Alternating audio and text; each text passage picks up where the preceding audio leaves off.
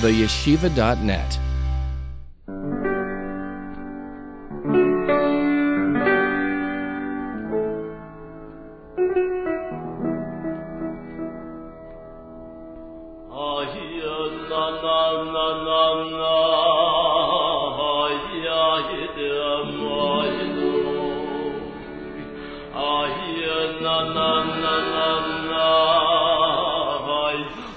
Tonight, we go to the topic of prayer, of davening.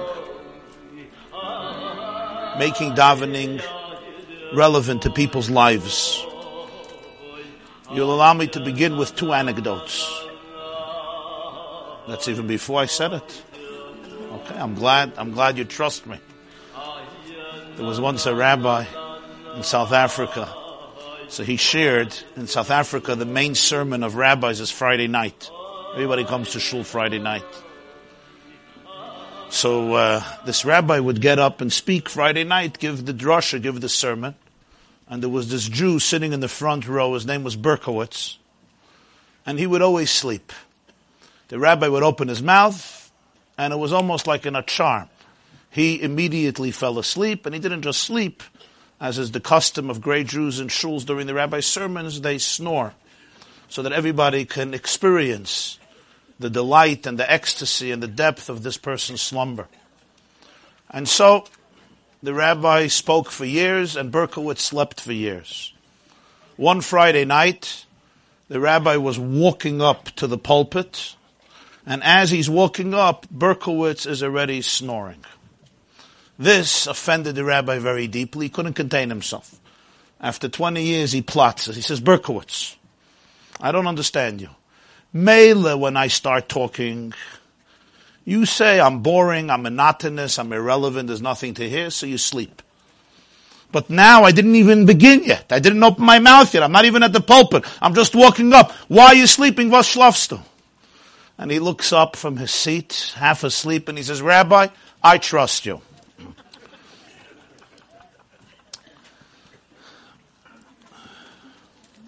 This is the situation in many a shul and many a synagogue. So they tell the anecdote that there was this fellow who decided to build a world-class pub, a world-class bar, and the piece of real estate that he acquired happened to be right near a great shul. And the people in the shul felt very perturbed by the concept that as they're walking Shabbos into davening, people right next door will be inebriated, intoxicated, drunk, and not the most appropriate place for moral development and spiritual sensitivity. So they tried to sue him, it didn't work. So instead the rabbi suggested that they pray to God that the bar just doesn't come to fruition. And they prayed, and they davened, and they prayed.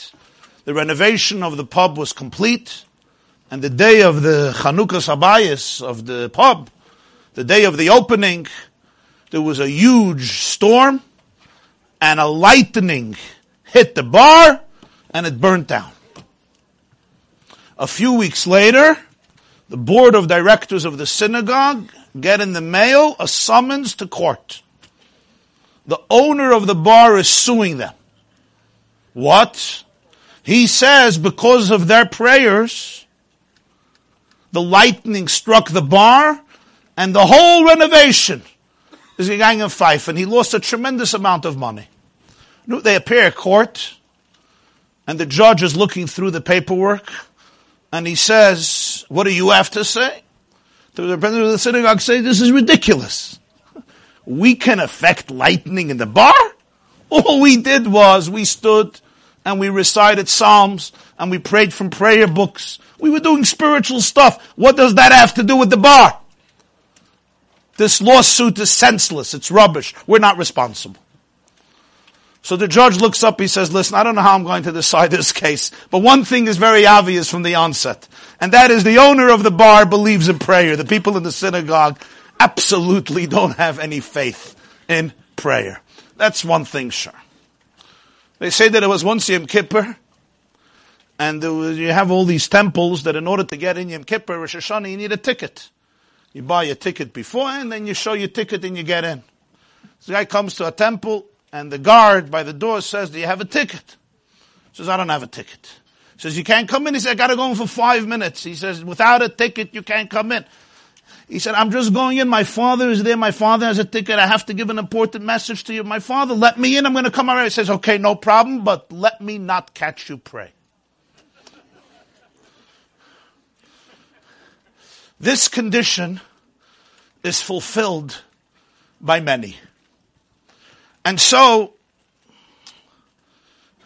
tonight we continue to explore the world of davening and the world of prayer. And I again have to say at the onset that really this topic deserves a longer series, which B'Ritzos Hashem maybe one day we'll be able to do on the process of davening. But I'm trying here to cover some at least major points. And the big question is, last Thursday night, Emunah, what was it, number 22, Chav Beis, Keneged Chav Beis, Osis HaTorah, from Aleph through Tav. We spoke a lot about different aspects of davening. And the question, and a few people emailed the question, is practically, how do you make any of this practical in people's lives, both for adults and for children? And I want to explore this. I will go back to the sources. So I'm going to learn with you a few lines from a Rambam. The Rambam, in the Laws of Davening, Hilchos Tefillah, chapter 4, says, and I quote, Kol tefillah she'ena bekavona eina tefillah. A tefillah that is not done with kavona means mindfulness, attentiveness, attention, thoughtfulness, is not a davening. It's not a prayer. And then the Rambam explains what he means a few lines later. Keitzad hua kavona. What do I mean by kavona? By thoughtful, mindful awareness. What does this mean? Sheyifanes liboy mikol hamachshavos v'yira atzmoi kilu oimed lefnei hashchina. One should vacate his or her heart from all various thoughts and experience themselves as standing in the presence of the divine, the presence of the Shekhinah. And here, we're going to learn a shtickle Reb Chaim. Chidushei Rabbeinu Chaim Halevi al Rambam. I believe it's the second piece of Chidushei Reb Chaim. So all Bachrim who learn Reb Chaim should certainly know this Reb Chaim by heart, because if I'm not mistaken, it's the second shtickle of Reb Chaim. For those who don't know what I'm talking about, Chidushei Reb Chaim Halevi al Rambam is a commentary on the Rambam's Mishnah Torah that was authored by Reb Chaim Halevi Soloveitchik, also known as Reb Chaim Brisker, who passed away who was born in 1858, passed away in 1918, in August and of Tafresh Ayin Ches, and was considered one of the great giants of Torah and leaders of his generation, also credited with developing or accentuating or emphasizing a certain analytical approach to learning known as the Brisker Derech. And this is actually a classic example of this. And we're going to learn today a piece of Reb Chaim. Reb Chaim asks a big question on this Rambam. The Rambam says, as I said in Hilchos Tefillah 4, chapter 4, Perek Dalet, that tefillah she'ena bekavona eina tefillah. A tefillah without kavona, without thoughtfulness, is not tefillah. The Rambam says you have to redaven. Asks Reb Chaim, he says, I don't understand. The same Rambam, 6 chapters later, in Hilchos Tefillah Perek Yud, says something completely different, and I quote, Mi sheyispalel v'lo kiven es liboy, yachzev v'yispalel b'kavona. If somebody davened without kavona, he should do it again. V'im kiven es liboy b'bracha rishayna shuvei nitzarech. However, if you had kavona by the first blessing of Shemoneh Esrei, Mogen Avram, fine. Even if you didn't have kavana, the rest of davening, meaning it was mechanical, it was robotic, you don't have to repeat Shemoneh Esrei. Mevuah lehedya de kavana eina ma'keves rak b'bracha rishayna v'tzarech hiyah. Asks Reb Chaim a gewaldige question. In chapter 4 of Hilchos Tefillah, the Rambam says, Tefillah without kavanah is nishkin tefillah. Which part of tefillah? The whole tefillah, the whole Shmoneh Tefillah in halacha means Shmoneh Esrei. The whole tefillah, the whole, what we call Amidah, is not a tefillah. You gotta redo it. 6 chapters later, the Rambam changed his mind. He has a whole different perspective. He says, yeah, you have to have kavanah. And if not, if you did the first blessing with kavanah, you're good to go. If you didn't, then you have to repeat it. This is Reb Chaim's question. Gewaldige question.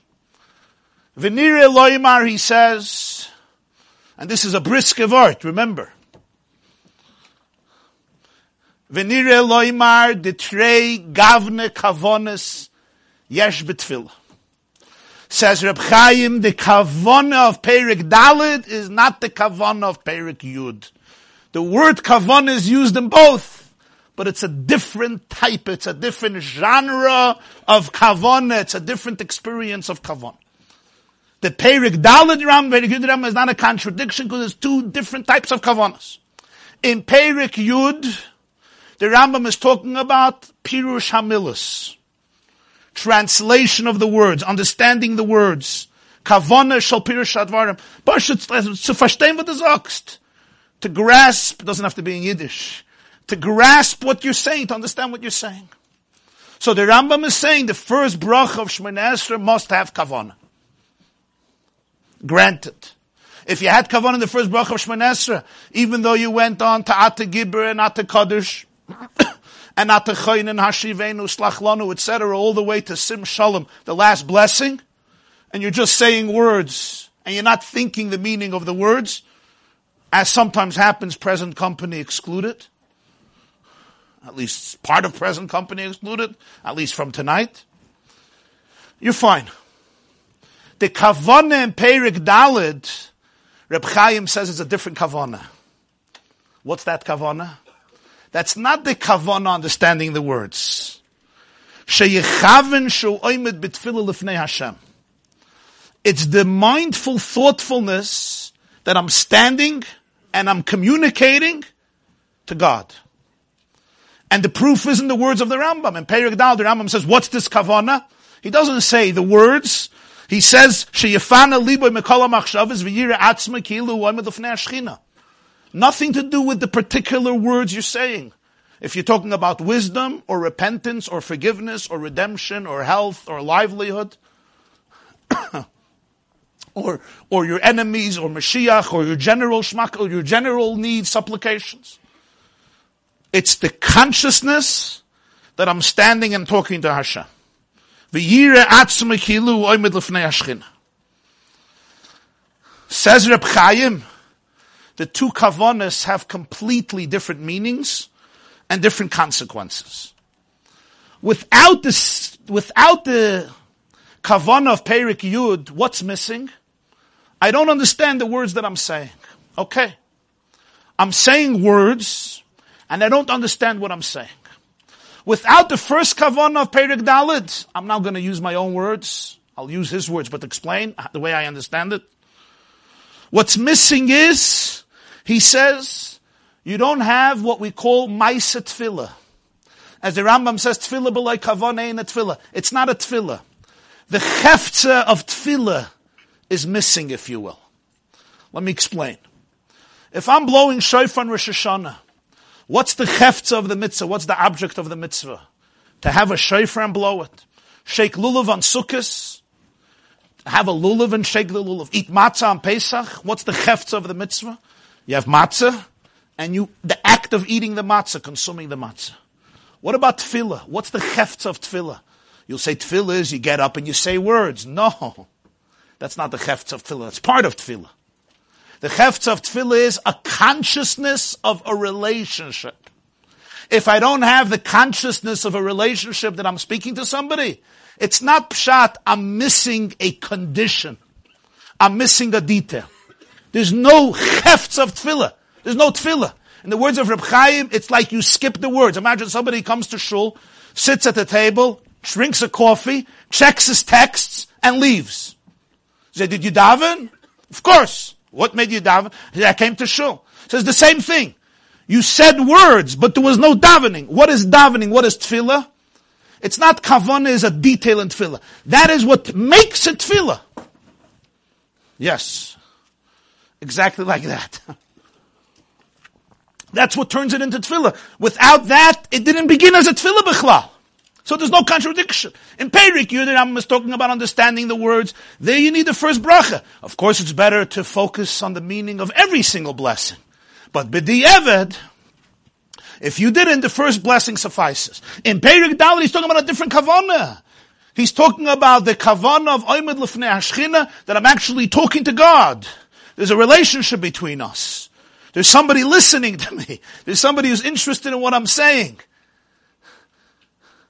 The world is not deaf to my feelings, to my requests, to my prayers, to my experiences. Of course, there's also the words of tefillah. That's also part of tefillah. But the kavanah here of tefillah is essential. It's not a t'nai, a detail in tefillah, a condition in tefillah. That is what makes it tefillah. What is tefillah? If I have a tape recorder, or today an MP3 player, and the MP3 player has all the Shemona Esrei beautifully.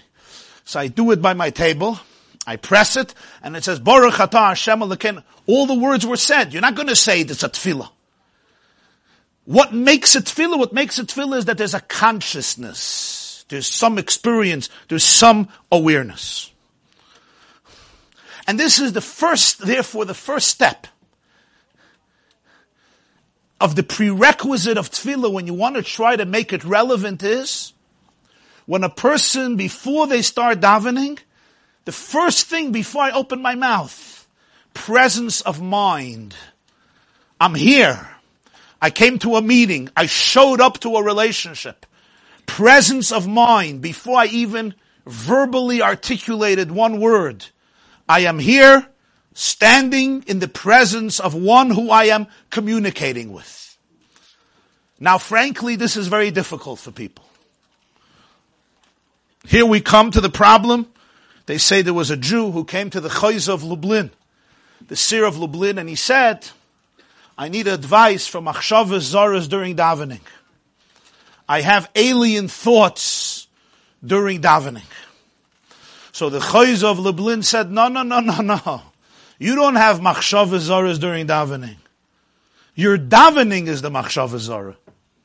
Meaning you're thinking about different things. It happens to be that the davening is the alien thought. They have signs in shuls, Asr, L'daber, B'shas HaTfilah. You're not allowed to talk during davening. In some shuls they should have a sign, Asr, L'spalel, B'shas HaDibur. You shouldn't daven while you're talking. The Chayz of Lublin says, you don't have alien thoughts. You didn't even begin davening. They're not alien. He once said, they're not alien thoughts. That's what you're thinking about. The davening is actually alien. The point that he was making is, this person doesn't have other thoughts coming in. The davening is the alien thought because the person didn't yet even develop the discipline and the presence of mind to be able to go in to that mindful state. In Tehillim Kapitel Chaf we say, Eilev Arechev, Eilev Asusim, V'anachnu b'shem Hashem Elokeinu nasker. They fight wars with chariots and horses. We mention God's name. So somebody once gave the following interpretation. When a Gentile has to travel from one place to another place, he needs a chariot, a coach, or horses, or a car, or a plane, or a boat, or a helicopter. V'anachnu, and we want to travel somewhere. B'shem Hashem Elokeinu nasker. All you have to do is start davening Shemona Esrei. Mention God's name, Baruch atah Hashem, and suddenly you're on a flight to Israel, to Moscow, to London, to Los Angeles, to Chicago, and it's always first class seats, and the food is good, and the service is unbelievable, and there's no lines in security, and you're successful, and then Yiyu L'Rotz and Imre, you go back 3 steps, and you land back in JFK, and Newark, and you're back to business. V'anachnu b'shem Hashem Elokeinu nasker. They say there was once a Jew, and he was summoned to court by his poritz, by his overlord who was responsible. And it was a serious court case. He came to his Rebbe, and he asked him for advice. What do I say? So he says, he'll say this, you say this. He says, Vasazeb the poritz is going to come up with this concept. He says, then you'll say this. He says, but what if he comes up with this story? Then you'll say this. He says, yeah, but what if he concocts this whole libel against me? He says, listen, you don't have to worry. The Paritz daven Shmoneh Esrei. This man doesn't daven Shmoneh Esrei like you. He doesn't have the mental space to come up with all of these ideas. You just got it. There was somebody who was once speaking to his students. A mashpia, a mechanech, a mentor. He was talking to his students. So he said, I don't understand you students. A whole Shmoneh Esrei, you think about something else. You think about appointments you think about business problems, or whatever challenges you have. A whole Shmoneh Esrei. And then at the end, you say, Yiyul eratzain imrei fi vehegyon libi lefanecha. The words of my mouth should be pleased, accepted by you willingly, and the thoughts of my heart should be accepted before you.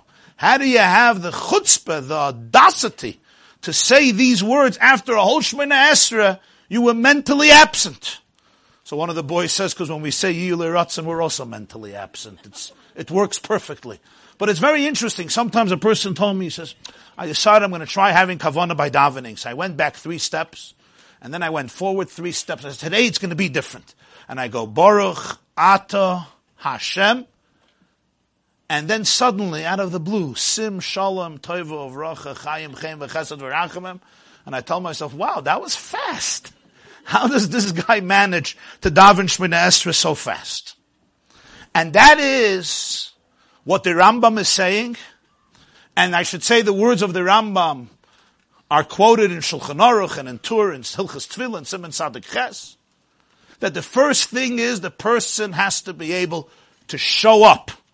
Show up not just physically, show up mentally. To be able to have the presence of mind, the attentiveness of communication, of being in some form, basic form of a relationship. Then there's a concept called machshavas zaros. And that is, in many people's lives, even if they're present and they're attentive, there are going to be various thoughts that make their way into your brain, and you don't have to despair. On the contrary, the Tanya says in chapter 28, the Baal HaTanya says, when 2 people are having an arm wrestle, so as long as I'm winning you, so as long as the competition is fierce, so I'm pushing you this way, you're pushing me this way, we don't know yet who's going to win. If I mamish almost got you down, suddenly you muster all your strength and energy, and you put up a fierce battle to fight back. In all wrestling, it's this way. When you see you're about to lose, you give it the last shot, and suddenly you come out with all of your prowess, all of your power. The same is true also in a person's psychological and emotional and spiritual life. Sometimes you're having a good and meaningful davening, and then in the middle of what's supposed to be the most sacred spot, types of thoughts come in, emotions, experiences, and they sometimes make you feel like a spiritual loser. Especially things that are promiscuous, or ugly, or repulsive, or grotesque. Some of you don't know what I'm talking about, but some of you may know what I'm talking about. At least I know what I'm talking about. There's just one person here who does not make him believe he doesn't know what he's talking about. And when this happens, a person, in other words, I'm talking about a person who has presence of mind. But in the middle of the journey, sometimes at that peak moment, Shema Yisrael Hashem Elokeinu Hashem Echad, Baruch Atah Hashem Elokeinu V'Elokei Aviseinu, Avos Olam Haftarah, whatever, Avar Rabba, whenever it is, a person can experience either just distractions, alien thoughts, machshavas zaros, and sometimes the thoughts are really disturbing. And then they emerge and like, where am I? Don't see it as a failure. Sometimes it's the opposite. When you're winning an arm wrestle, the opponent has to fight back hard. So sometimes when you're having a very meaningful davening, a powerful davening, the superficial forces, or the beastly consciousness in the person, or the husks of the person's psyche, muster their strength. Sometimes it's not called a machshavas zara. They didn't even start. That's what the Chayzer says. It's not a machshavas zara. The whole tefillah is a machshavas zara. But I'm talking about a person who did begin. But now, I want to go one step deeper.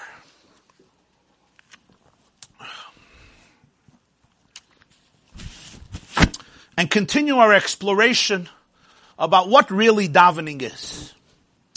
If you'll ask an ordinary Jew, what is davening? They'll say it's prayer.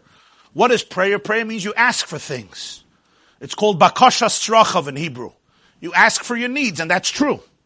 The Rambam says the mitzvah of davening is you ask Hashem your needs. And certainly in Shemoneh Esrei, that's what we do. We ask for collective needs.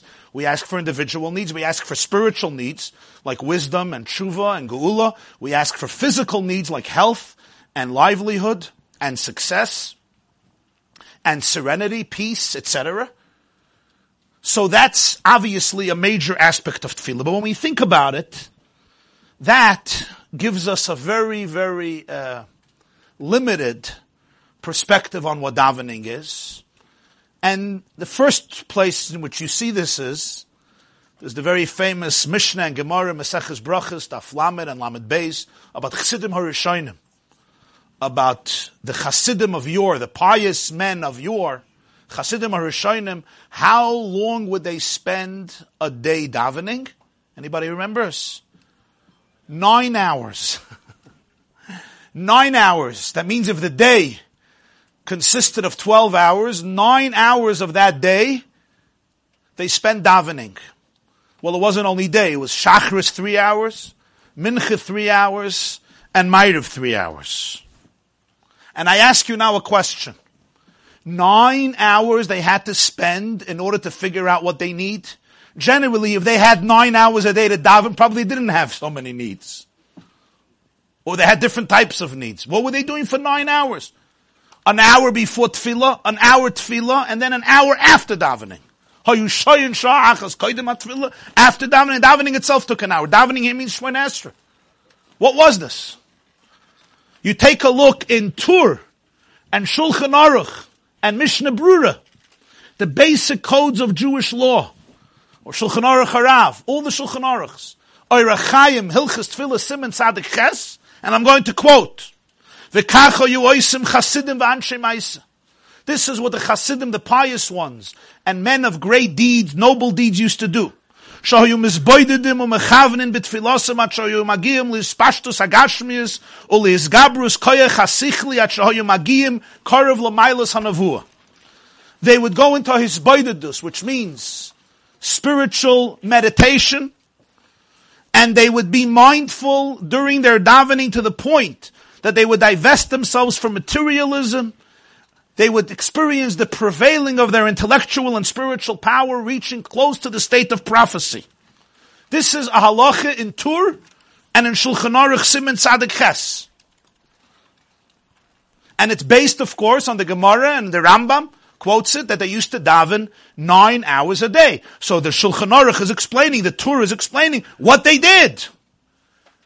Mizboidedim, they went into some form of mindful isolation. Umizchavnin libon, to the point of his pashtus agashmis, his gabrus koyach hasichli karev l'maylas hanavu. Now, just for references, this is a Mishnah and a Gemara about Chassidim HaRishonim. Then you have Rambam, was written by Rabbeinu Moshe ben Maimon. He passed away in 1135 in Egypt. He was born in Cordova, in Spain, 70 years earlier, and he passed away in Egypt, Chav Tevis, 1135. Then you have the Tur, was written by Rabbeinu Yaakov ben Osher, the son of the Rosh, Rabbeinu Osher. He was born in Germany, he passed away in Spain in the year 1343. Then you have the Shulchan Aruch, written by Rabbeinu Yosef Karo, who passed away 1575 in Tzfas. So you see how Jewish history works. The Rambam passed away 1135.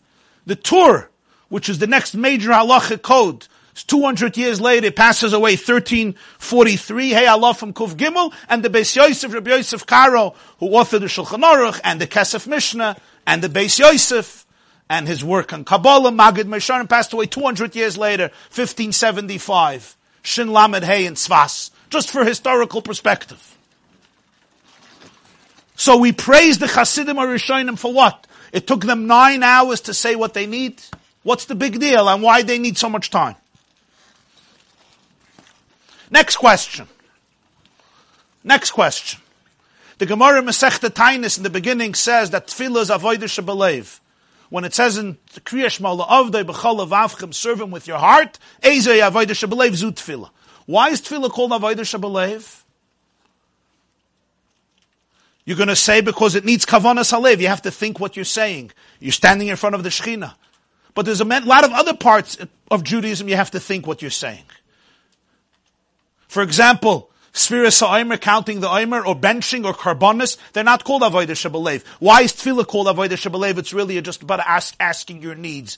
And the heart is simply a prerequisite that when you ask for your needs, you should know what you're talking about. Another question. If the whole of davening is asking needs, we should stand up and say, Baruch Atah Hashem, and go through Shemona Esrei. Why do we have this long introduction of the whole Psukkah de Zimra, all the blessings of Shema, and the blessings after Shema, as a preparation for davening? Davening is asking our needs. Why do we go through all those psalms of Tehillim? Baruch Shama, and then Yehi Chvoid, and Ashrei, and all the Hallelujahs, and Vayevarech David, and the Shiris Hayam. Why every single day? 3 times, every single day, 365 times a year. What's the point? The Tur says, Rabbeinu Yaakov, the Tur, Arachayim Simen Nun Gimel says, before you ask for your needs, you praise God. Sidur Shvacha Shal Makom. But there has to be more, because Shemona Esrei already consists of 3 blessings where you praise Hashem before you ask for your needs. The first 3 blessings of Shemona Esrei are what? Shvacha Shal Makom. You praise God. The last 3 are gratitude. So you already did that in Shemona Esrei. Why do you need the whole Psukkah de Zimra? But there's really even a more basic question. I understand by a mortal president, I understand if you need something lahavdil from Trump, the best thing to do is compliment him for an hour. It'll get you places. He does it himself, so certainly he likes to hear it from other people. Generally, a human king, people like compliments. Right? I once complimented somebody, he said there's no need. I said, I know there's no need, but I never heard of a din Torah where somebody took somebody to a din Torah because he complimented him too much. Somehow, no major fights came out of that. Taka no need, but nish gefährlich. People like attention, they like approval, they like validation. But I ask you, what is it exactly that Hashem, the master of the universe, is looking with all this praise every single day for a very long time before we're capable of asking our needs? And it's not one praise. We go on and on of talking about His glory and His eternity and His greatness, and He does everything. Hoidu and Mizmor L'Soid and Yichvoid and the whole Ashrei and every single Hallelujah, non-stop. Shir, Shvacha, Hallel, Zimra, Oiz, Mamshala, Netzah. Okay, we got the point.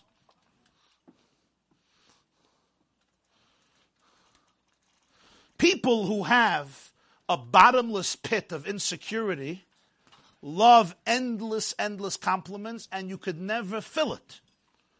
Because they don't even believe you. So they just want more and more and more and more. And it still doesn't help. They come back for more. And the moment you stop complimenting them, they want to know what do you have against them. But these are all functions of insecurity, which are human conditions. What is exactly the necessity of it when it comes to God? And even if there is, why so much and so long when you do it already in the middle of Shemona Esrei? And that's why it's so important for us to understand that there's a depth in davening that extends to asking for needs, but extends to a far deeper reality. And this is discussed in Chayvas HaLevavos. It's discussed in Sefer Chasidim, in Sefer HaKuzari by Rabbi Yehuda Halevi. In other words, already the era of the Rishonim, and in great length in subsequent Svarim of Kabbalah, Musar, and Ashkafa, and the greatest elaboration and length about this second dimension of prayer is in the works of the world of Hasidism, the world of Hasidus. And to put it succinctly, maybe in one sentence, the objective of davening is really the journey, the daily journey to discover yourself, to discover who you are, to discover who you really are. And this needs a daily journey, because the discovery of who I really am is not an easy task. There are so many different ways in which we experience ourselves. We have so many layers. We have so many blockages. We have so many husks and peels and shells. Even a good functional life, we often deal with so much toxicity, sometimes trauma, sometimes dysfunction, and just part of the reality of life, that the daily battle for self-discovery is one of the most essential components of Judaism and of the life of the Jew. They tell an anecdote about a king who once went hunting, and like all the good stories, he got lost, and it started to rain and pour, and thunder and lightning, and he couldn't find the path back. And at some point, it was late at night, and he can hear the sounds of hungry, undomesticated beasts who are searching for a nice dinner, or a midnight snack, or pre-dawn breakfast. And as they're approaching him, he suddenly sees a little hut with a light, and he knocks on the door, and an old peasant opens the door and brings him in and saves him. And he sleeps the night there, and in the morning the man shows him the path back to the city, and he says, by the way, I am the monarch, I am the king of this country, I'm going to reward you handsomely. And the man thought that probably from all the terror and dread he lost his mind. So he said, yeah, I know it's good to visit a doctor when you come back home. Try to visit a doctor who will help you, and all will be good. But a few days later, a royal entourage stops by the hut and summons him to the palace, and he goes into the king. It's Taka. He saved the king. And the king says, I want to reward you handsomely for saving my life. There would have been no point for my life. It would have ended up in the abdomen of a lioness. What can I give you? He says, who am I to tell His Majesty what to give me? Whatever you give me will be my honor. He says, I can give you money and gold and silver and jewels and rubies and pearls, but for me that will not constitute a real gift because I have an abundance of it. I want to give you something that will cost me, something that's meaningful to me. I have the most beautiful nightingale bird that exists. And the nightingale bird, for those who are familiar with birds, some of them can sing absolutely beautifully. The melodious sounds of the nightingales are well known. Are you all right over there, girls? Okay. Presence of mind we spoke about. So this nightingale is my comfort. Whenever I'm in a bad mood, when I'm depressed, when I'm dejected, I go into my room and the nightingale cheers me up. I'm going to give my nightingale bird to you as a gift. And the peasant takes the bird and goes home. 2 years later, the king is hunting again. And he sees the hut. And he remembers from Sefer HaZichronos, Divrei Hayamim, he remembers what happened 2 years ago. He knocks on the door. And the man is by the door. And he says to him, wow, how is my nightingale doing? Let me see my nightingale. Let me hear my nightingale. Man says, Your Majesty, what nightingale? He says, my bird, my nightingale, my precious bird. Don't you remember 2 years ago I rewarded you with the nightingale?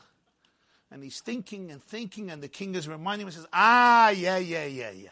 Of course, your nightingale. I took the nightingale home, and that night I was making dinner, and I cooked up this beautiful bird, but then I tried to eat its meat. It's nicht gegangen. It was such tough meat, it was just not edible. But you'll be proud of me, Your Majesty. I'm a real serious chef. So I managed to saute it with the right amount of onions and potatoes and various herbs and spices, and it came out to be a pretty hefty and delicious dinner. And I really have to thank you for that special dinner. That's the end of the story.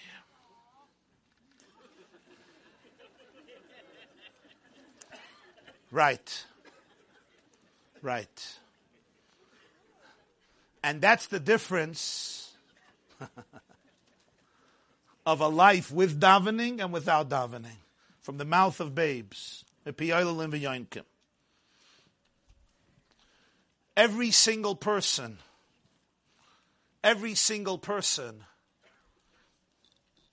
could look at themselves and see two different things. You could see yourself as a piece of meat, or you could see yourself for who you really are at your core, which is a nightingale, and even more than a nightingale, an ambassador of music, and an ambassador of the divine, an ambassador of love and light and hope. Somebody who has within him or her a chelik elikami mal, meaning that you and I are part of the Ein Sof, an extension of infinity, which means at your core you're filled with purity, holiness, wholeness, wholesomeness. You're impeccable.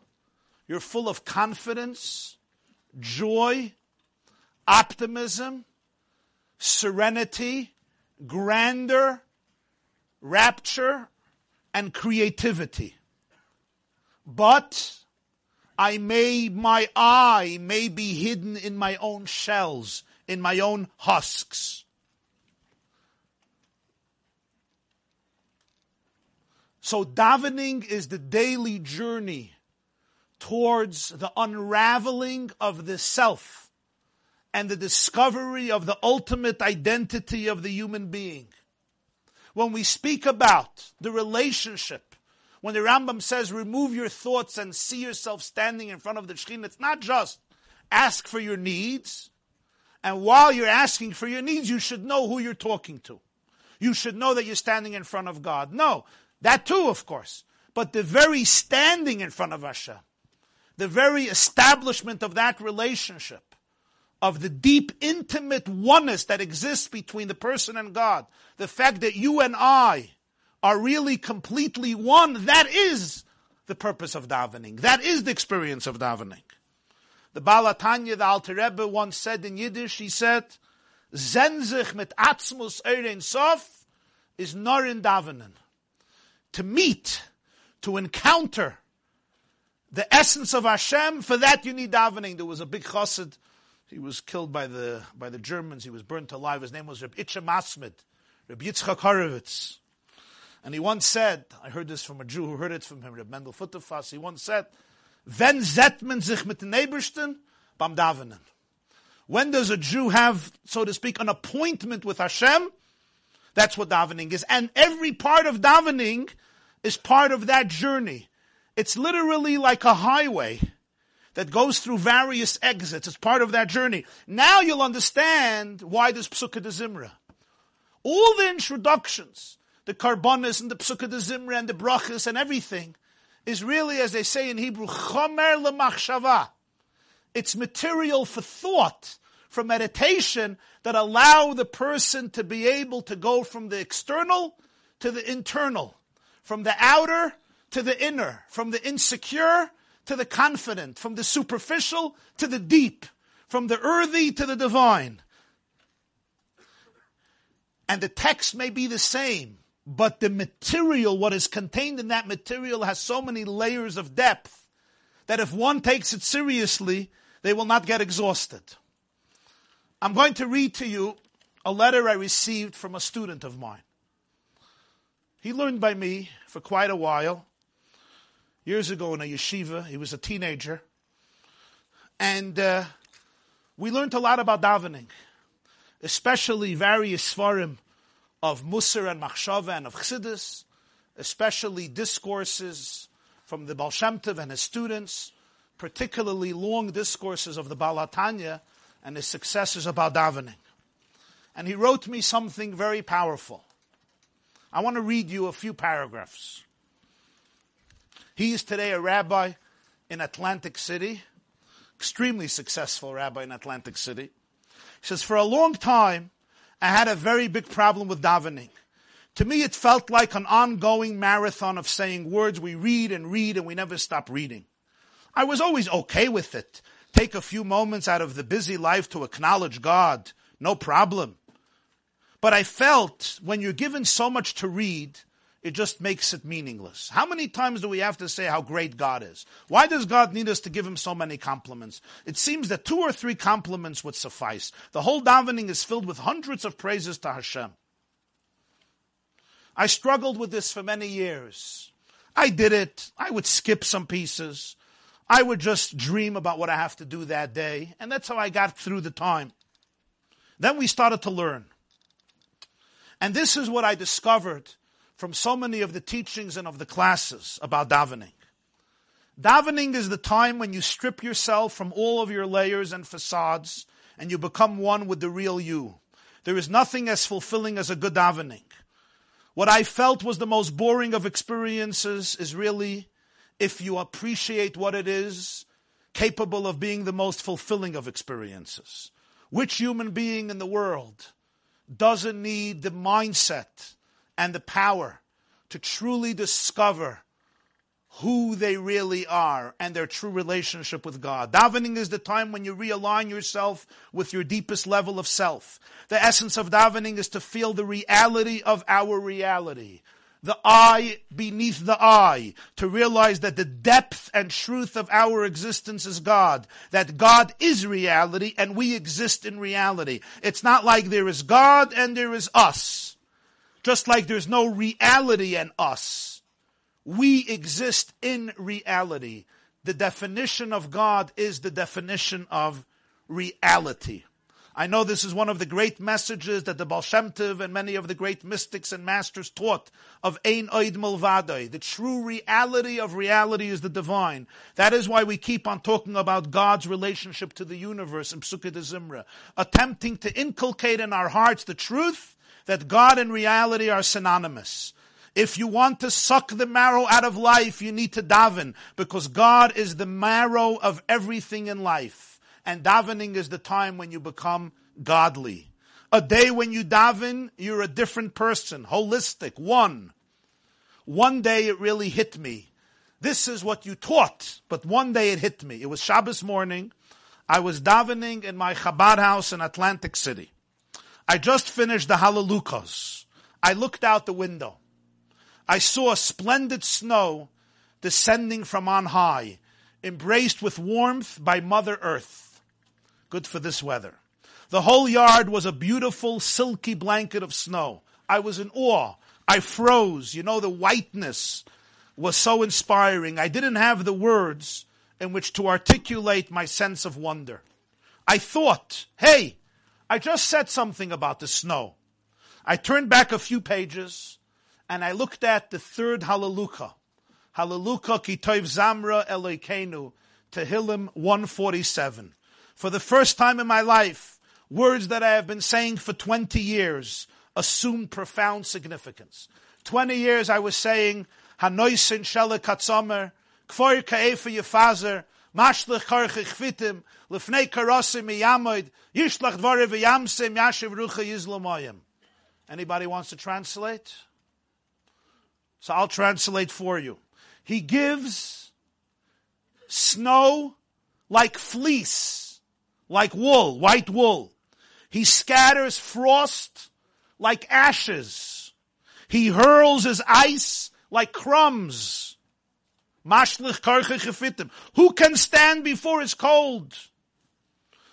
He then issues his command and it melts them. He blows his wind, the waters flow, and it all melts. Yishlach dvare v'yamse.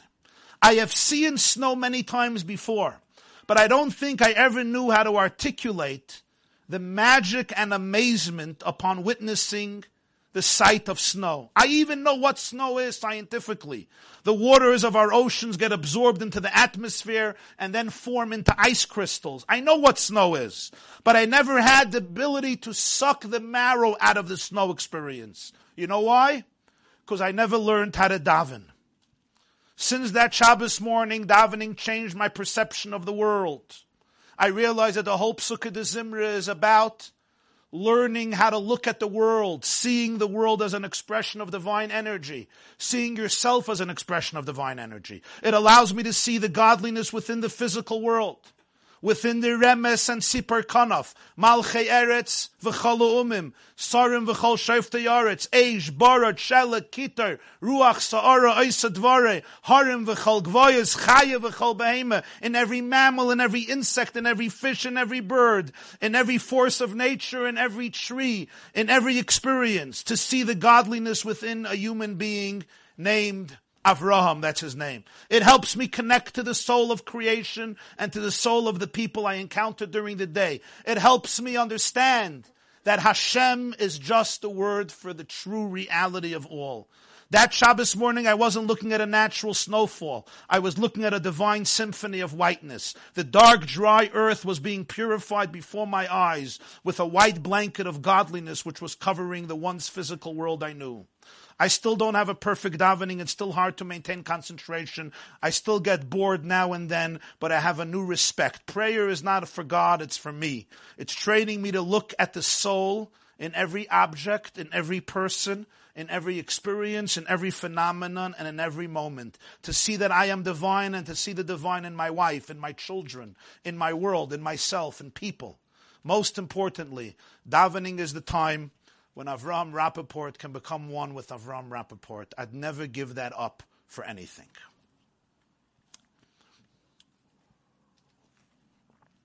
Which is why, and a lot of people don't know this, the Ramah, Rabbeinu Moshe Isserlish, who passed away 3 years before the Beis Yosef, in 1572, and wrote his commentary on the Shulchan Aruch. He's buried in Krakow. He died on Lag BaOmer, 1572, Shin Lamed Beis. Beis Yosef died Yud Gimel Nissen, in a few days is his yahrzeit, Shin Lamed Hey. The Ramah writes in Siman Tzadik Ches in the Laws of Davening, quoting Rabbeinu Yoina, V'yachshav koidem hatfila, miroimemus hakel yis'ala, ubeshiflu sa'adam v'yasir, kol tanugei adam iliboy. A verdict in Shulchan Aruch. This is not a Hasidic work or a work of Musar. The Ramah says in Shulchan Aruch that before davening, a person has to meditate on the truth and infinity of God and remove their addiction and connection to materialistic habits which don't allow them to be able to experience this. Why do I have to think about this before? I'm going to daven for what I need. So even in Shulchan Aruch, because there's a journey. And then when you come to Shmoneh Esrei and you ask for your needs, it's a whole different perspectives. It's not just, I'm desperate for this. Give me this, give me this, give me this. It's part of my divine mission in the world. All the things I ask for in davening is part of allowing God to be expressed in the world through my existence in this world. That's what the true needs of Shmoneh Esrei are. And after the person finishes such a davening, even if it's just for 5 minutes, you're a different person. The challenges you face in work that day are very different. The person who gets on the phone and is very obnoxious, you really don't have to stoop down to their level. When you have marital stress or stress with your children, when you have financial stress or internal psychological stuff, when you're dealing with abuse or old stuff that you can't get rid of, the journey of davening becomes not just a life jacket. It becomes the person completely transformed on a daily basis. And I don't mean a magical transformation. I mean the dent that awareness creates as a result of davening results in a different life that day. The way you eat, the way you sleep, the way you talk to people, the way you encounter people. The Torah that one learns after davening is a different Torah. It's an Eidele Torah. It's a divine Torah. This is a person who sees the world through a prism of Kedusha, of sacredness, of sensitivity, of holiness. Which, by the way, is the reason why davening went through an evolution in Jewish history. In the first Beis HaMikdash, there was no text. You can get up and daven for 3 minutes. In the second Beis HaMikdash, they instituted 18 blessings. Davening could take 4 or 5 minutes. After that, more and more was added with the generations. Now davening, even those who do a nice fast davening, it takes some time if you're going to say every word. And people say, who needs all this?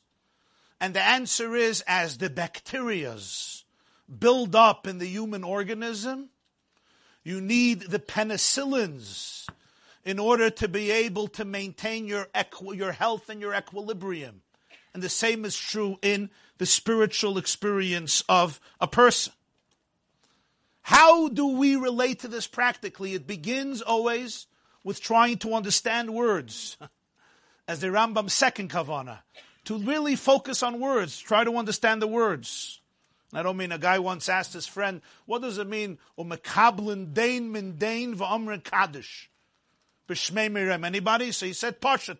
He said, we're finishing davening, so we're welcoming the two types of people who come to shul. Two types of people come to shul for two reasons. One group of people comes mekablin dain min dain. Either they come to collect tzedakah, or they need a loan, or they want to get their loan paid back. So mekablin dain min dain, you come to network to get a favor paid back. That's one. The second group is v'amrin kaddish b'shmei mirem, those who have to say kaddish for somebody who's in heaven.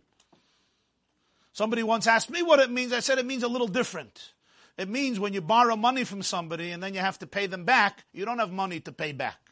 So you go to somebody else and you borrow from them and then you give it to the first person. Now you have to pay back the second person. So you go to a third, then you have to pay the third, so you go to a fourth. You go from one to the other. V'amrin kaddish. Somebody's going to say kaddish on the money. We're not yet sure which person is going to say kaddish on the money. That's one type of Pirush HaMilos of davening. But I'm talking about somebody who even on a basic level stops when they say the words Elokai, Neshama Shenasata Bi Tahoirahi. God, the soul that you imbued within me, Tahoira, is pure. And Tahoira doesn't only mean pure, Ke'etzem HaShamayim L'Torah, it means light. The soul that you imbued with me is full of light. It's infinite light. It's divine light. Somebody who focuses on the words, Tatzileni hayoim uvechol yoim, me adam ra, me chaver ra, me shachin ra, me lashon hara, me sinas habriyas. I shouldn't hate anybody today. What about the words, ba'erev yolin bechi v'la rina? Anybody knows what that means? Pinois tzvav kedoshim. You don't even know what I'm talking about. It's in Shachris.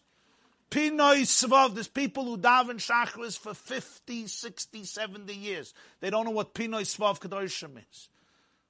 Va'ata mechaya eskulam. Ahavas oilam ahaftanu Hashem Elokeinu. What does it feel like to be loved by somebody eternally? Next time you say Ahavas oilam ahaftanu, stop for 3.5 seconds and say to yourself in your heart, God is saying, you're telling God you loved us with eternal love. And if it's not enough, haboiche ba'ama Yisrael ba'ava at the end of the blessing. And if you want Nusach Ashkenaz, it's not any worse. Ava Rabbah is even greater than Avas Olam. Sometimes it's a good idea to use a siddur in English. I know people sitting here with Steinrach and Fraks and Gartlach, and they can say, me? So I'm saying, yeah, you. Take a siddur. If you don't want English, can say Yiddish. Could be Lashon Kodesh, one that you speak. And focus every day on one paragraph. For 2-3 days, focus on one paragraph. Learn the translation. Read it in English. You don't want to read it with your mouth. Read it with your eyes. And every day you focus on another paragraph. In a few months, you'll get to know what davening is. You'll know what Pinoi Svav Kedoshim is. You'll know what Be'erev Yolin Bechi V'la Boikerin is. You know what a Fachta Mispedi L'Mocheli is. Somebody once asked me, what's about Baruch Merachem ala Aretz, Baruch Merachem ala Brius? I said, there's 2 types of women. There's a woman who's Merachem ala Aretz. She wants that the floor should be clean. For that, she'll do anything. And then there's other people, Merachem ala Brius. They don't care so much about the floor to be clean. They want the people should be more relaxed. Okay? Merachem ala Aretz, Merachem ala Brius. And here, I want to address a few questions. Somebody asked, I heard everything you said, beautiful. I teach children. How do you explain all of this to children? So many children, especially teenagers, don't like davening. Adults also don't like it, but they don't express it. Children and teenagers express it. How do you make it more meaningful, more exciting?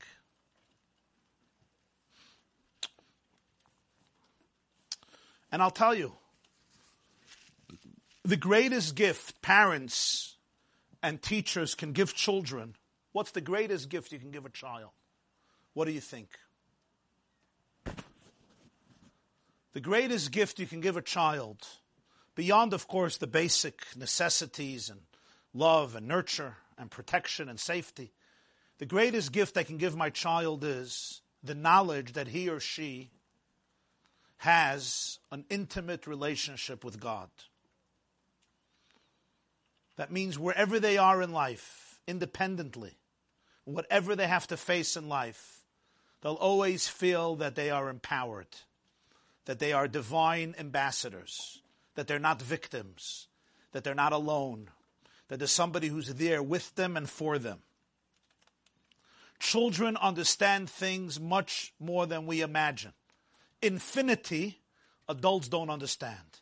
Children know what infinity is. They sense it. Talk to children about infinity. Talk to them about real godliness, real divinity. Don't dumb it down for children. They get what Ein Sof is. They get what infinity is. And if I could explain to them the opportunity of davening, to build that relationship, to express themselves, it will be meaningful to children and even to teenagers. But there's no mitzvah to torture children.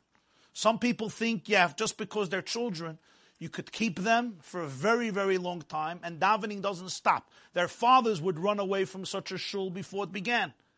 But the children have to sit. You also have to be sensitive to their own mental space. You have to do it in a way that's relatable to their age. It's not a mitzvah. It should be an oppressive experience that they're going to hate for the rest of their life. Make it meaningful. And I would tell teachers and parents also, do something else. Every day in davening, take a paragraph, explain it with a story, with an anecdote, with an illustration. Psukei de Zimra speaks about science, speaks about nature. Why don't you focus one day on Eitz Pri, what a fruit tree is like, and how much it's dependent on the divine plan, the divine energy. We learned today about snow. We speak about Eish, Bara, Shele, Kitar, Ruach, Sa'ara, Haharim, V'chol Gvoyas. You could take different parts, different words, sentences, stanzas of davening, tell a story, give an illustration, give an example. It needs preparation, it needs work. Show a video. And then say, we're now going to tune in to the spirituality of this, to the divine presence in this. Make it real for children. Make it real for adults. All of the preparation of davening to Shemona Esrei is really getting into the mindset of looking at the world and at yourself from a much deeper perspective. There's another point I think that is very powerful for children and for teenagers and for everybody, for adults as well. And this has to do with a very interesting Rashi. The Pasuk says in Parshas Pinchas that Moshe Rabbeinu, who finds out that he's going to pass away, asks God to appoint a new leader. Yifked Hashem alakei aruchas l'chol basa ish ala eda. I want Hashem to appoint a new leader. The Jewish people shouldn't be like sheep without a shepherd. What's the next verse? What's the next chapter in Chumash and Pinchas? Besides davening, you also have to start learning Chumash. Vayidaber Hashem al Moshe leimer, Tzavas bnei Yisrael v'amarta aleim es karboni lachmi leishai reich nichoichi tishmeru l'hakriv li b'moyadai. Hashem asks Moshe to tell the Jews to offer him every day his bread. One sheep in the morning, one sheep in the afternoon. He asks him to tell the Jews to offer a sacrifice every day, one in the morning, one in the afternoon, known as the Karban Tamid. Asks the Sifri and Rashi, what's the connection? So they tell a story. And the story is that there was a woman, she was a princess, she had a large family, and she took ill, and she was about to pass away. And there was a home full of children. So she called in her husband. And she said, my dear husband, before I pass away, I need you to promise me you're going to take care of these children. You're going to nurture them, you're going to protect them, you're going to love them, you're going to feed them, you're going to respect them, you're going to be here for them. What does the husband tell her? Achata mefakedeni albonai pkoid bonai alai. You're busy telling me to take care of the children. Make sure you tell the children to take care of me. You know, I'm going to be the old goat in the house. Who's going to look at me? Tell the kinderlach to take care of me. Moshe comes to Hashem and says, take care of the children. The mother is about to pass away. The Yiddish Imam and Moshe Rabbeinu, the shepherd, 40 years is about to pass away. Take care of the kids. He tells his husband, she tells her husband, Moshe tells Hashem. Hashem said, you want me to take care of them? Maybe you tell them to take care of me. I need to eat every day.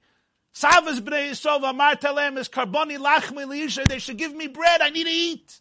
I need bread in the morning. I need bread in the afternoon. Make sure you give them an offering. This is what Rashi says. Now I want you, Tayir Yidin Abaysa, to think about this. Isn't this strange? I understand a widow is worried that the kids are going to rebel and say, Mommy is not here. Who are you? Get out of the house. We don't even need you.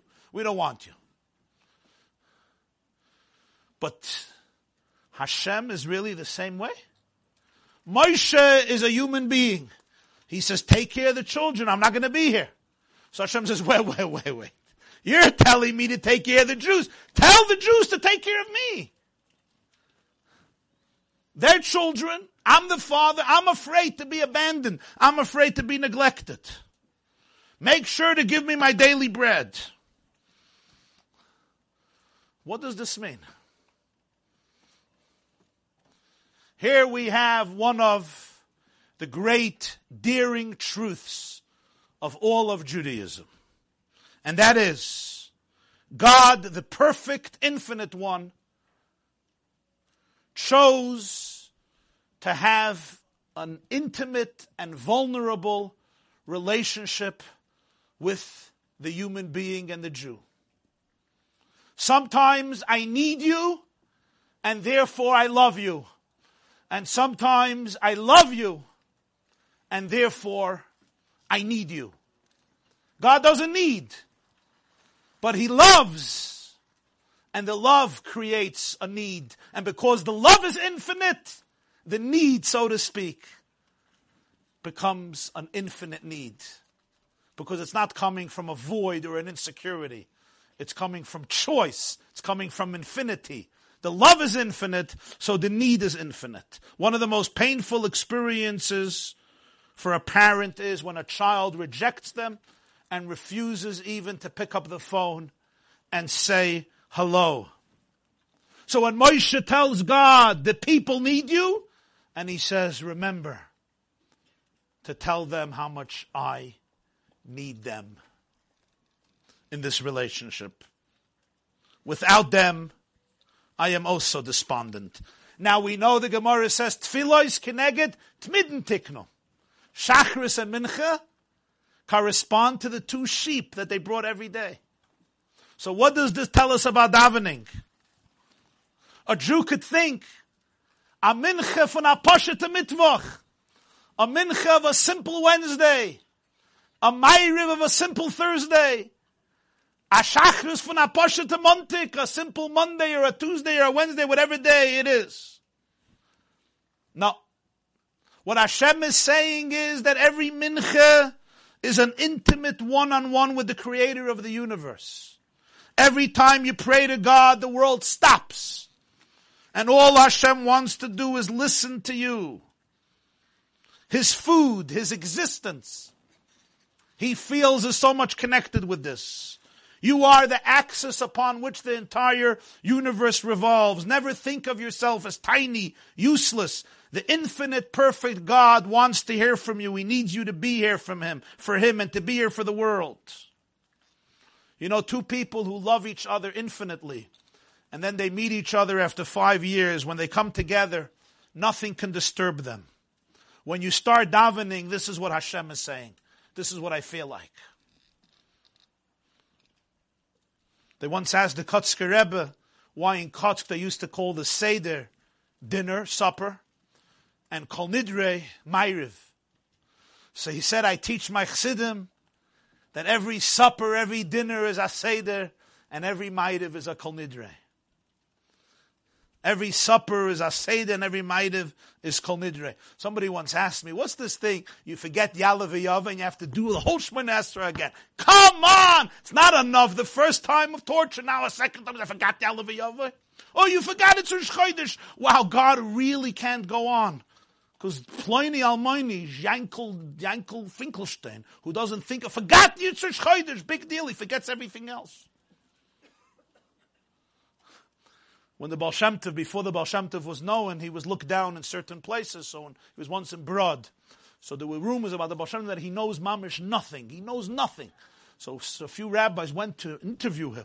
So they thought, they'll ask him a simple question. When you come to a class and you see a child who knows nothing, like you ask him which letter comes after Aleph, because you want him to get 100. So they came to the Baal Shem Tov, they asked the Baal Shem Tov, what happens if you forget Ya'aleh V'yaveh in the davening of Rosh Chodesh? What do you have to do? They were trying to test his knowledge in Torah. So the Baal Shem Tov looked at the man who asked him and he said, there's no practical relevance to the question. Ich will nicht vergessen der erste Mal. Und du wirst vergessen der zweite Mal euch. I won't forget Ya'aleh V'yaveh the first time, and you'll forget Ya'aleh V'yaveh even the second time when you daven.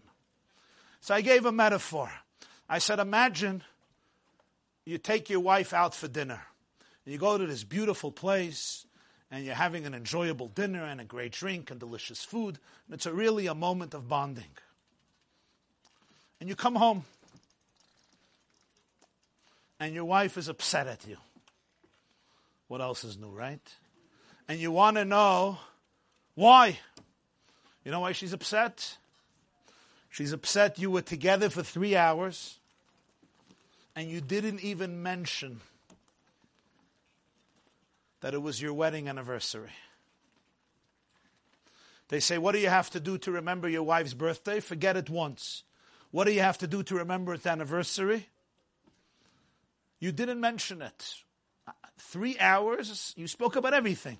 You didn't mention its anniversary. A Jew is davening Shemoneh Esrei, it's Rosh Chodesh, it's anniversary. Moiled HaLevana, the sun and the moon. You didn't mention it. So we say, who cares? God said, what do you mean, who cares? There's a real relationship here. The world stops when you start davening. I'm here with you. This is my bread. I love you. I cherish you. I'm one with you. How do you miss it? How do you miss mentioning the anniversary?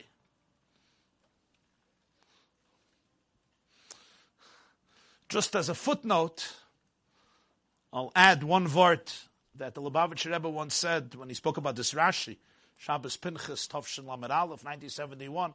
So the Rashi makes a very curious change from Sifri.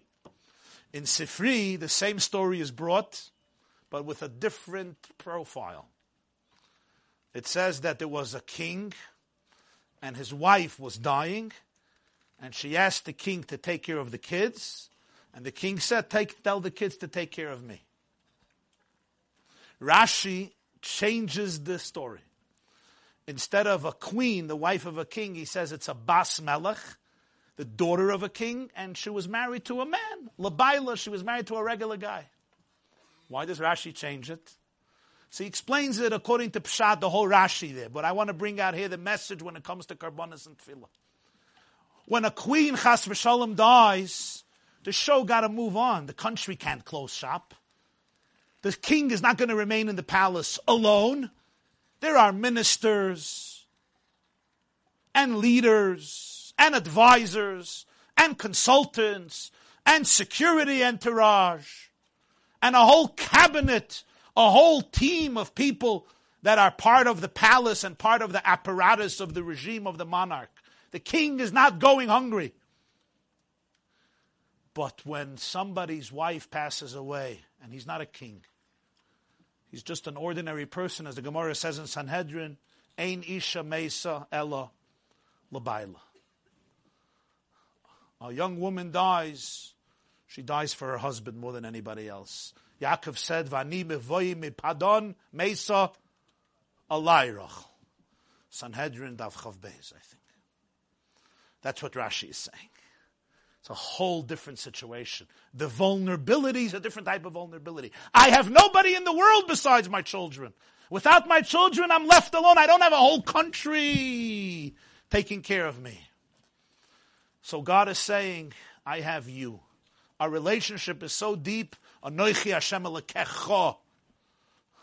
As the Majid Rebbe once said, the first one once said, from my perspective, it's you and me alone. Anoichi Hashem Elokecha. It's you and me alone. There's an extraordinary story about the Heilig Yerushin and Rabbi Yisrael of Rizhin. It was once after Yom Tif, and he comes out to Shul, and it's close to midday, and he sees a young man starting to put on talis and tefillin. He says, why are you davening now so late? So the man says, Rebbe, what do you want from me? There's a bunch of Hasidim here, they're all davening late. So he says, I'll tell you a story. There was once a Jew.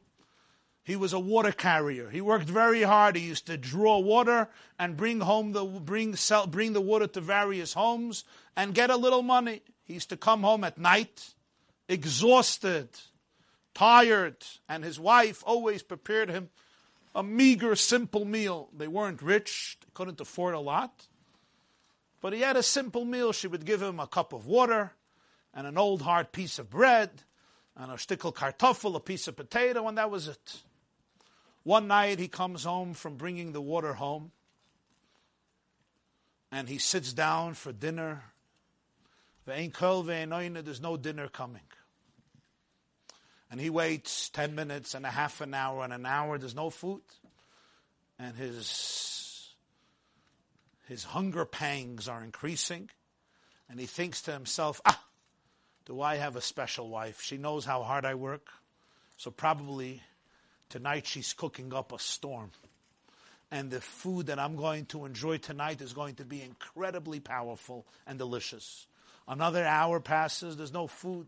He starts thinking to himself, where did she get money for such a meal? She probably pawned. She probably gave us a mashkin as collateral, her jewelry, in order to get me some real good, delicious beef. And some delicacies that even rich people don't have, just to show her appreciation to my work. And as his kishkas are turning over from starvation, he's dreaming about this great feast that he's going to enjoy. Shine.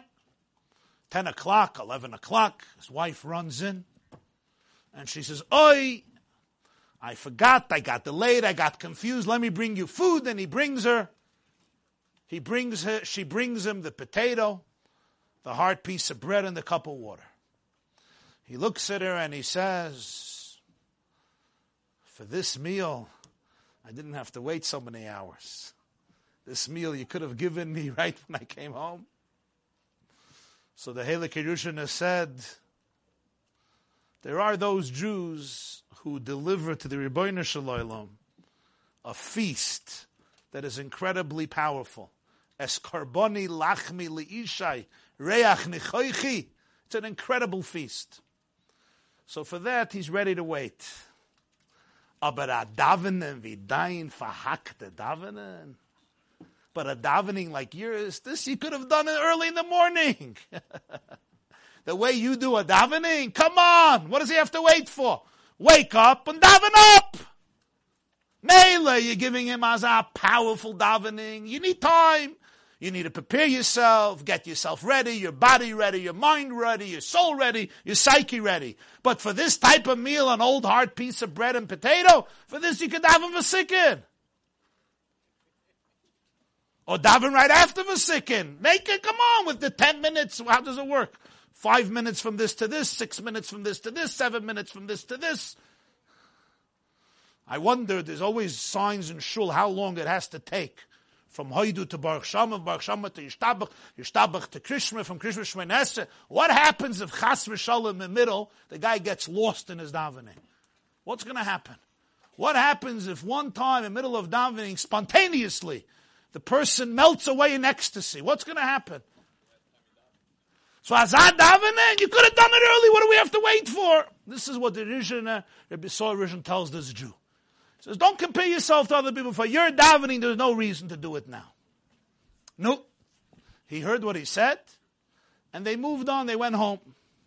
On the way home, they stopped in a kretschmer, in an inn, what we call today a Motel 6. They stopped in an inn. There was an old man. He was a Ben Meir. He was around 100 years old, warming himself up on the oven they had in the inn. And he was sitting there, and as the Hasidim of the Heilige Rishon sat to eat, to drink, to fabring, to schmooze, he looks at them and he said, where are you coming from? They said, we're coming from the Heilige Rishon at Rabbi Yisrael of Rishon. So he said, Zokta Pesavart, say something that he said. So they repeated what he said that day, that morning, to this young man about davening late. So the old man on the oven says, Ich sag, as your Rebbe is nicht gerecht. I say that your Rebbe is wrong. No, you know Hasidim, they hear this, they wanted to pounce on him. He says, relax, I'll tell you why he's wrong. If that husband had real love to his wife, he would have enjoyed the potato and the bread and the water that came late with the same passion and enjoyment as though it would have come early or a big meal. You know why? Because knowing that this was done for him, prepared for him by his wife, he would appreciate it so much, he would sever, he would cherish every bite, and as he would consume each bite, he would feel so much gratefulness and gratitude, and he would have enjoyed it. So I say this, he said, if God really loves a Jew, even a late davening that is fast, he would enjoy it so much because the Jew is giving it to him. Even if it's not such a beautiful and delicious meal. That's what I say. No. They had a chush hareach, they had a good sense of spiritual smell. So they decided they have to go back and tell the Rebbe this Vart. They sensed that there's something here. They went back to the Rebbe Yisrael of Rishon. And they told him the Vart.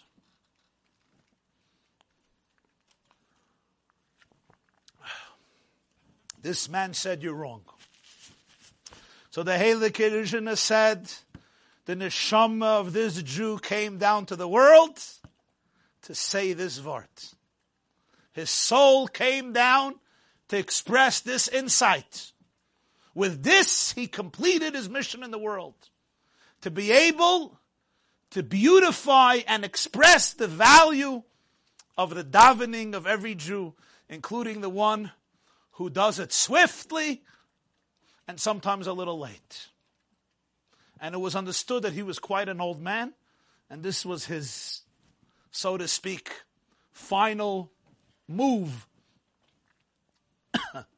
final hit in this world to be able to complete his mission. The Chidushei Harim once said, the Mishnah says, Tfilas ha'erev ein lo kva. The Mishnah in Brachas. So he said, Tfilas ha'erev, a tfilah, was is this? Erev means night, and Erev comes from the word arev, arevus. A tfilah that is sweet, that is pleasant, ein lo kva. Then time doesn't make such a difference. That's what this man was saying. If you care, if you love this person, a little piece of bread is also the world. You know, when you're crazy about somebody, they can look at you and you're like, wow. They can give you a little brekel and you're absolutely in awe because the relationship is very deep. I'm going to conclude with a story.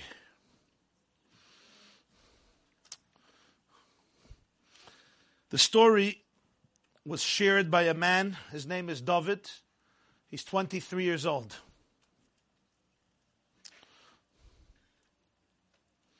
He related it himself. I was an 11-year-old boy. I enjoyed a good laugh, a good ball game, and a good conversation with my friends. I was sitting in class one day listening intently while my Rebbe discussed a Gemara that I never heard. The Gemara says, he's referring to Masechta Avodah Zarah Daf Gimel. The Gemara wants to know what Hashem does all day. After creation, what does he do? It's the first 3 hours of the day. He learns. Next 3 hours, he judges. Judges the world, supervises the world. The next 3 hours, he feeds the world. The last 3 hours of the day, what does he do? Yoshev Mesachek im Levyasan. He toys, he plays with the large Leviathan fish, as the pasuk says in Tehillim Kuf Daled, Levyasan ze yatzarta l'sachek boy. You created the Levyasan to play with it. Parenthetically, the Gemara says, after the Beis HaMikdash, that was time of the Beis HaMikdash, after the Beis HaMikdash, what does he do? He learns Torah with children.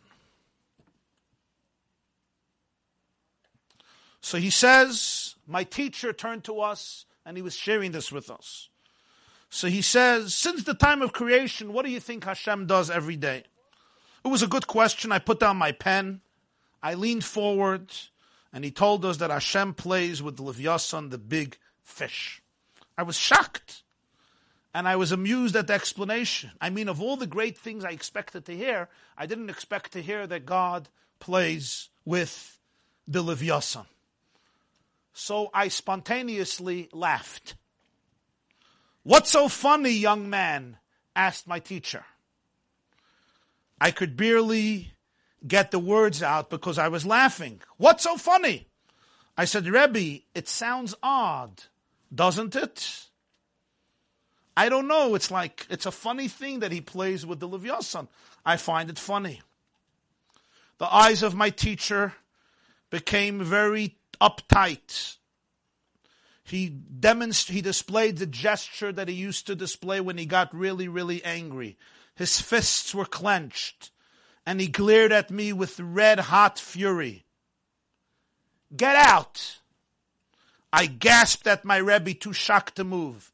Get out of my class, David. A boy who laughs at the Gemara and the Medrash doesn't belong in a Jewish classroom. Out! I stood up, I was shaking, and I walked out of the classroom. I was humiliated from the public humiliation. I stood in the hallways. I stewed in anger and resentment. By the time I was allowed back into the class with a signed note from my parents and a detailed written apology, I was not the same boy anymore. I was a different David. I was at this point David the cynic. I was hurt by my teacher's extreme reaction, and the pain followed me for long years. I'm not going to blame my teacher for my steady decline in Judaism and Yiddishkeit, but I know that on that fateful day, the seeds of rebellion, anger, resentment, and indifference were planted. I'll fast forward several years. I was not connected to Jewish life anymore. I had a job working in an upscale restaurant as a waiter. I was 18 years old. I hadn't seen the inside of a yeshiva in 5 years. I haven't been part of any element of Jewish observance and Jewish life. 1 week, the restaurant was used by a Torah observant family for a Shabbos Simcha. It was Friday night, and I was doing my job serving the traditional chicken soup. I concentrated on my work, as our manager constantly exhorted us to do. I was a good worker. However, the speaker stood up, and I was serving the soup. And as the speaker gets up, a family member turns to all of us waiters and says, please, wait patiently before serving the next course. We don't want anybody to disrupt the speech. Sit where you are, and after the speech, you'll serve the next course. So there I was, leaning casually against the wall, and listening dispassionately to a speaker's words. The last time I listened to a rabbi speak was years ago when I was thrown out of class at 11. Now I was 18 and I was forced to listen to a rabbi because I had no choice. I couldn't do anything with the soup. And the rabbi gets up and says, the Gemara says that following the world's creation, what does God do every day? He plays with the Levyasan. I wasn't really listening first, but I was startled. I looked closely at the speaker. I almost thought this is a cruel joke of my Rebbe, who came back to torture me once again and maybe throw me out of the restaurant again as I laugh. I looked at the speaker. Is he my teacher? Because I know my teacher is into this. No, this was not my Rebbe. What were the chances of hearing the same Midrash again? Years later. 7 years, 7 years later. I didn't want to approach a rabbi. I was not religious. I was not frum. My demeanor, my dress, my uniform was really not very in tune with the Jewish religious lifestyle. But it was such a coincidence, and I felt that I have to do something about it. When the guests started leaving as the meal was over, I hurried over to the speaker. Excuse me, Rabbi, do you have a minute? He nodded pleasantly, and I forged on, and I came over to him close. And I said, I want to ask you a question. You quoted a statement in the Talmud about Hashem playing with the Levyasan, and the speaker nodded. Doesn't this sound strange to you? Is that really what Hashem is doing all the time for the last few thousands of years? All he does is for 3 hours every day plays with the Levyasan? How do you make sense out of this? I thought he would appear flustered or angry or annoyed or at least dumbfounded. But he was really fine. He wasn't flustered. He wasn't annoyed. He was calm, even though it was a secular waiter's question. He actually pulled over a chair and he asked me to sit down. And I sat down near him and he sat down near me. And then he said these words. He said, there's another medrash. The medrash famously says, Rashi brings it, that everything in the world was created male and female together.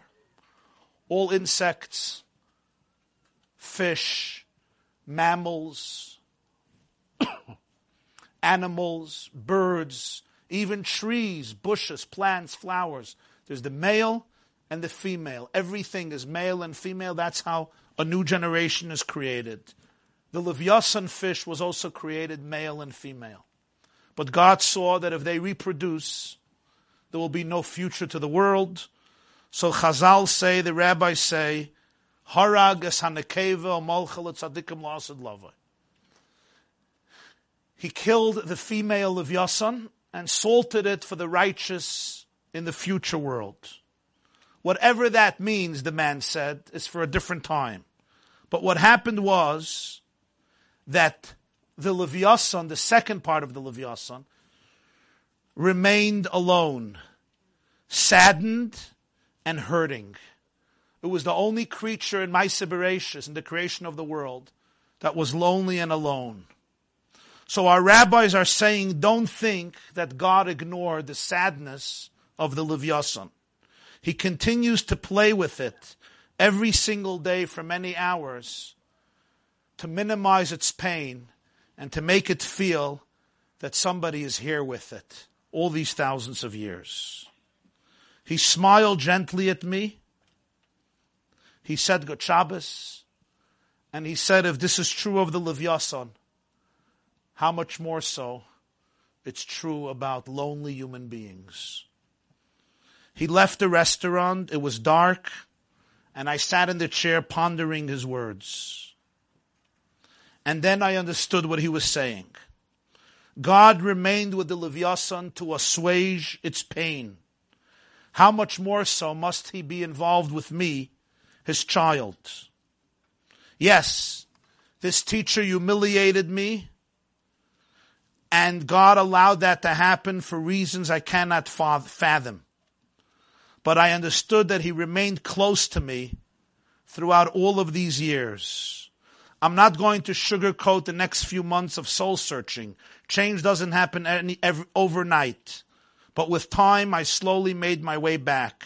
After all, I realized God was at my side all along. I was not alone. And I think, in many ways, what this precious young man conveyed here really captures one of the greatest themes of davening. In fact, the word Levyasan comes from the word Levi Hapam Yilave Ishi Elai, which means accompanying, Yilave, accompanying. My husband will accompany me, will be with me, will escort me, will connect to me. The word Levyasan is the word for connection. Levyasan zeyatzar telesachik boy. In many ways, perhaps more than anything else, davening is the profound awareness, conviction of every single Jew that you're never, ever alone. Have a wonderful week. Pesach. This class is brought to you by theyeshiva.net. Please help us continue the classes. Make even a small contribution at www.theyeshiva.net/donate.